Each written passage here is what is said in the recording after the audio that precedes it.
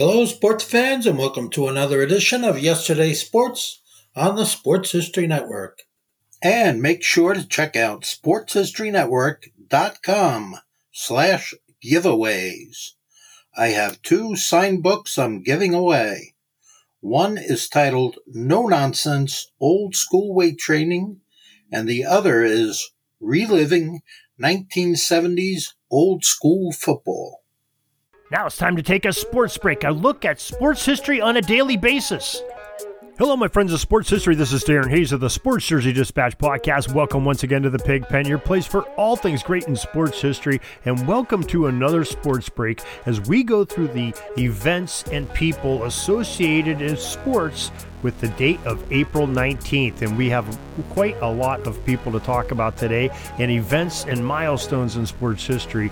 But before we do, let's just take a step back here and an observation I made. And maybe many of you are making the same thing. What the heck is going on with buying things? Today, I went to the snack machine where I work, and I don't go there very often, but I said, I'm a little bit hungry. You got the munchies. I'm going to go buy something. So I go there, and I look at the selections, and they all have the numbers on there that you can press in to make sure you pick the right item, but there's not one price there. So I look at it and I say, okay, here's a snack I want. I think this is probably about $1. So I put $1 bill in the machine, and the machine mocks me. It says, oh, that's not enough. Please add more. I'm like, okay, well, how much more do I add? How much is this thing? So I'm saying, okay, maybe it's a dime more. So I pull some change in my pocket, put a dime in. No, it's still not. The machine keeps mocking me. Why the hell can't they just tell us what the price is of these items anymore? Are they just doing it to mess with us or what? Well, there's my venting for today. Hopefully you don't have the same issue that I have on there, but I'm sure we probably do. And if you do, let's email us at pigskindispatch@gmail.com and we'll talk about it. But a little bit frustrating, isn't it? Just like the stores sometimes aren't even putting the prices on, or you go to the cash register, it's almost like a gamble. You're betting that you have enough in your wallet to what the value of this is that the merchant's going to be charging you. Why can't they just do the old days and put the price tag on or let us know what the heck it's going to cost us? Anyway, something that we do know is we can reflect back and look at some great sports history, and April 19th is filled with it. And our friend Jay Daniel with 80sbaseball.com does a great job every day of capturing some of 80s baseball by date. And April 19th, 1983, he points out that it was a really odd one. Much of the country on this April 19th, we're experiencing some colder temperatures after a really nice weekend a few days ago. Here in Erie, Pennsylvania, we went from 78 degrees on Sunday, and it was snowing on Tuesday. So just craziness. But on April 19th, 1983, it was a beautiful night in Baltimore, and the Orioles and the Rangers played, and the Birds of Baltimore won 4-2. Now, John Lowenstein and Leo Hernandez hit late home runs to win it for the O's, but the game time temperatures were in the 40s with a wind chill of just 10 degrees, and both home runs were hit in a late snowstorm. Sounds real familiar to us today here in middle to late April. And also in 1986 on February 19th, things have gotten a little bit out of control with Marge Schott. Was seen enough that she ordered Dave Parker to wear stirrups lower to conform to the team's dress code. When you ask a great player like Parker to change the way he's wearing his socks, things are a little bit strange. But that's the way that things happened there in the 80s, and we thank Jay Daniel for letting us share some of this 80sbaseball.com with you. And on this date in football, we have 1944, April 19th, the 1944 NFL Draft took place, and Angelo Bertelli from the University of Notre Dame was the first pick by the Boston Yanks. Bertelli was a 1943 Heisman Trophy winner, and the Daily News of New York, their sports headline of the day, read, "Boston Yanks pick Bertelli in the grid draft." Now, Bertelli was just a great player all the way around in college, and was a fine player in the professional levels as well. And Pittsburgh and Philadelphia were combined that year to make the Steagles, and they would subsequently pick 5th and 10th in this draft. They've got both of their draft picks, which was kind of an odd thing. The Steelers had to settle for the 10th pick because of the upcoming season. They again would have to combine with another franchise, the Chicago Cardinals, the following year, and because these shortages during World War II. So just a little glimpse back in 1944. There was also a draft in 1997 that took place on April 19th. It was the 97 NFL Draft. First pick in this draft was the St. Louis Rams, and they chose off Ohio State offensive tackle Orlando Pace. Now, Pace, who entered into Pro Bowl in 2016, was followed later in the draft by the pick of another Hall of Fame tackle in Walter Jones at number 6 by the Seahawks, according to the Pro Football Reference website. And we'll come back to Pigskin Dispatch, talk about some more great Hall of Famers that were born this day.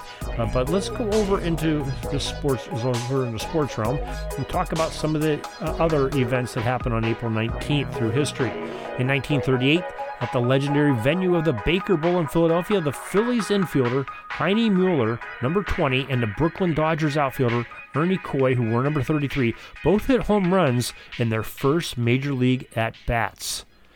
And in 1986 on this day, Oakland Athletics pitcher number 38, Jose Rio, set a club record with 16 strikeouts in 8 innings as Oakland defeated the Seattle Mariners 7-2. The two clubs combined for 30 strikeouts overall, setting a modern major league record for a 9-game inning. Now that was courtesy of one of our favorite websites, thisdayinbaseball.com. Make sure you check them out. They have some other great items from April 19th. Another favorite is NBA.com, and we have a few items to share from that website for April 19th. In 1986, the Atlanta Hawks guard number 4, Spud Webb, set an NBA rookie record for assists in a playoff game with 18, as the Hawks defeated the Detroit Pistons 137-125 at the Omni in Game 2 of their Eastern Conference first-round series.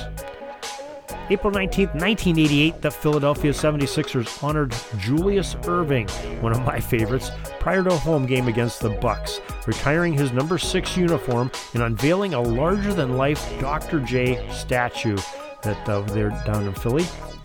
And on this date in 1991, Atlanta's number 2, Moses Malone, set an NBA record for playing in the most consecutive games without fouling out in the Hawks' 126-120 loss to the Pistons at the Omni. It was Malone's 1,046th straight game without disqualification, breaking number 13 Wilt Chamberlain's mark set many years earlier. And we go to VintageHockeyJerseys.com website and to talk a little bit about the NHL history. And on April 19th, 1962, the Leafs defender number 7, Tim Horton, set a Stanley Cup playoff record as the Toronto Maple Leafs 8-4 victory over the Chicago Blackhawks in Game 5 of the finals at the Maple Leaf Gardens. Horton assisted on 3 of Toronto's goals, giving him 15 points, the most ever for a defenseman in one playoff year. Also in the game, Chicago's Stan Mikita, number 21, picked up 2 assists to set 2 new playoff records. His 21 points broke Gordie Howe's record of 20 set in 1955, and his 15 assists also set a new record. And Tim Horton, you know, we up here in the north, we have those great Tim Horton restaurants that he founded, and boy, they have a great cup of coffee there if you ever get a chance to. On April 19th, 1970, number 7, Phil Esposito, scored a hat trick against his brother Tony Esposito, number 35, who was playing in the crease that day for the Blackhawks, as the Bruins won 6-3 at Chicago in Game 1 of the Stanley Cup Finals. Now, as we said, we have some great Hall of Fame birthdays for this day, and we're going to start off over on Pigskin Dispatch and talk about some of these great football birthdays. In April 19th, 1883, Fort Wayne, Indiana, the top-notch University of Michigan center from 1904 to 1908, playing on those great fielding Yost teams, Germany Schultz was born. National Football Foundation shared that Schultz, who stood 6'4" and weighed 245, unfortunately had to miss the 1906 season as he dropped out of school because of financial reasons. But the passion he had for both his education as well as football drove Germany to work hard in Fort Wayne steel mill to raise funds to end up paying for his final 2 years of tuition at the university, and he ended up having that same drive on the gridiron as he was elected to go into the College Football Hall of Fame in 1951, and just a tremendous drive by Mr. Germany Schultz to stay in school and at all costs and do what he had to do to make sure he could pay that tuition bill. April 19th, 1907 in Columbus, Ohio, the University of Notre Dame's prolific guard from 1927 to 1929, Jack Cannon, arrived into this life. Jack was one of the last players not to collegiately wear a helmet. In fact, he refused to wear the protective headgear. National Football Foundation's bio excerpt on Cannon says that he had a bad habit of playing hard when he felt like it, but letting his foot off the gas whenever the Irish were well ahead in the game because it was sort of uninteresting to him. Despite that, Coach Newt Rockne was always on his case and kept him going in practices, and he ended up having a great career. And the National Football Foundation selected Jack Cannon for entrance into the College Football Hall of Fame in 1965. We had another Jack in football that had a birthday. This one was born in 1936 on the 19th of April in Exira, Iowa. Jack Pardee, the Texas A&M two-way fullback linebacker, was born. Pardee had enough passion to overcome the odds throughout his life, all the way through his life. And early on, living in a remote part of Texas, Jack's experience with the gridiron was only afforded to the luxury of playing six-man football. And with some hard work and hustle, the youngster soon found his way as a two-way starter for A&M. Now, he had a great and brilliant college career and ended up playing another 7 seasons in the NFL with the Los Angeles Rams and in Washington. And then he went on into coaching. He looked right in the eyes of cancer and not only played while fighting the disease, but also coached the Redskins and the Chicago Bears and the teams in the World and U.S. football leagues. He became the head coach of the University of Houston in 1987 and that season, and it was his first meeting. He told the players, quote, "There is a time to work and a time to play. Don't miss your chance to do both." End quote. Jack Pardee coached 3 years at the University of Houston and had a record of 22-11-1 and returned to pro football to coach the Houston Oilers. And, great way to look at that. He went into College Football Hall of Fame of 1986 and when the National Football Foundation tallied up their votes. On April 19th, 1964 in Sandy Springs, Georgia, we had another College Football Hall of Famer, Harris Barton, the big offensive tackle of the North Carolina Tar Heels, was born. And he was one of the most dominant linemen on offense in North Carolina history. But he's also a great student. The first-team All-American in 1986, Martin was named the ACC's most outstanding offensive lineman after helping the Tar Heels finish 6th in the nation and first in the conference with 436 yards of total offense per game. That's pretty good, folks. Now, he ended up going into the College Football Hall of Fame in 2021, and the highly acclaimed tackle was taken in the first round of the 1987 NFL Draft by the San Francisco 49ers, and subsequently spent his entire career with the franchise from 1987 through 1998. A 1993 Pro Bowler, he led the team in victories in Super Bowl 23 and Super Bowl 24 and in Super Bowl 29. April 19th, 1965, another great College Football Hall of Fame player was born in Little Rock, Arkansas, the sure-handed tight end of the 1984 through 1987 Oklahoma Sooners, Keith Jackson, in his life. Now, Keith had a tremendous time at Oklahoma. The team had a 42-5-1 record and won the national championship in 1985. The career numbers for the big tight end were 62 pass receptions for 1,470 yards with an average of 23.7 yards per catch. And he was a great student in school as well. Ended up being the top 6 award for academics for the NCAA. And he went into the College Football Hall of Fame in the year 2001 and had a very memorable NFL career too, playing with the Philadelphia Eagles, Miami Dolphins, and the Green Bay Packers. One of my favorites, though, was born in 1981 on April 19th in Garden Grove, California. The free-roaming safety of Southern Cal, known as the Tasmanian Devil, Troy Polamalu was born. The National Football Foundation tells us that he was a two-time first-team All-American, earning consensus honors in 2002, and was a finalist for the Jim Thorpe Award as the best defensive back in the nation. Now, one of his top collegiate moments was at the 2001 Las Vegas Bowl, where he set a Las Vegas Bowl record with 20 tackles. Troy led Southern Cal in tackles with 118 as well, and 3 interceptions in 2001, after topping the team in interceptions with 2 and 7 deflections from year 2000. The College Football Hall of Fame proudly put the face and career of Troy Polamalu into the legendary museum in the year 2019, and he ended up being the first-round pick of the Pittsburgh Steelers in 2003, became the centerpiece of the highly touted Pittsburgh defense during his career, making the opposing quarterbacks account exactly where he was, sort of that wild card. He ended up having 32 receptions while he was in the big league, taking 3 of them back for scores, but his impact of open field tackles, stuffing runners at the line, and pass breakups helped the Steelers win games too. Now, Polamalu was selected to 8 Pro Bowls and named first-team All-Pro 4 times, the 2-time Super Bowl champion, Super Bowl 50 and 53, the 2010 AP Defensive Player of the Year, played for the Steelers from 2003 to 2014.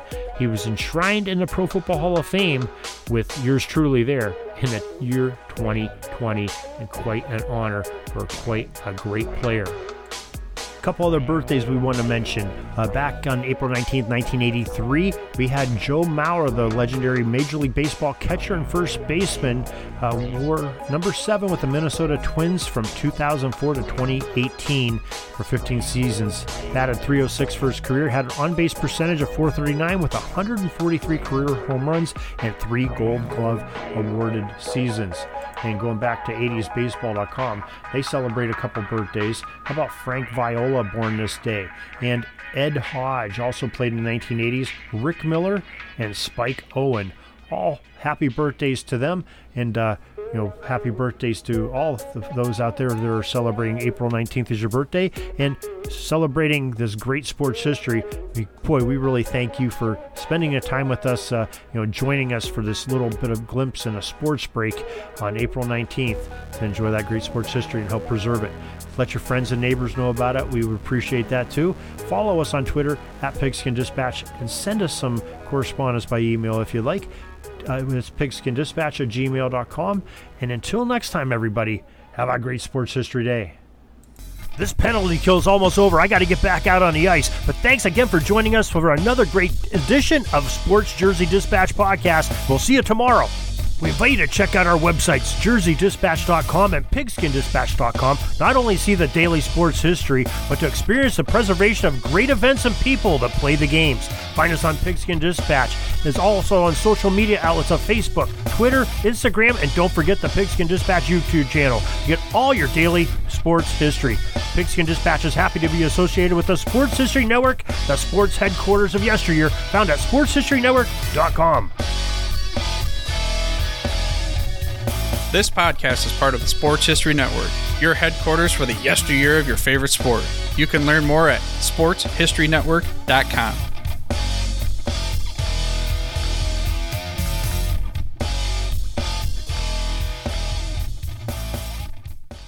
Hey there, sports history fan. This is Arnie Chapman, aka the Football History Dude, and I wanted to thank you for stopping by to listen to another episode here on the Sports History Network.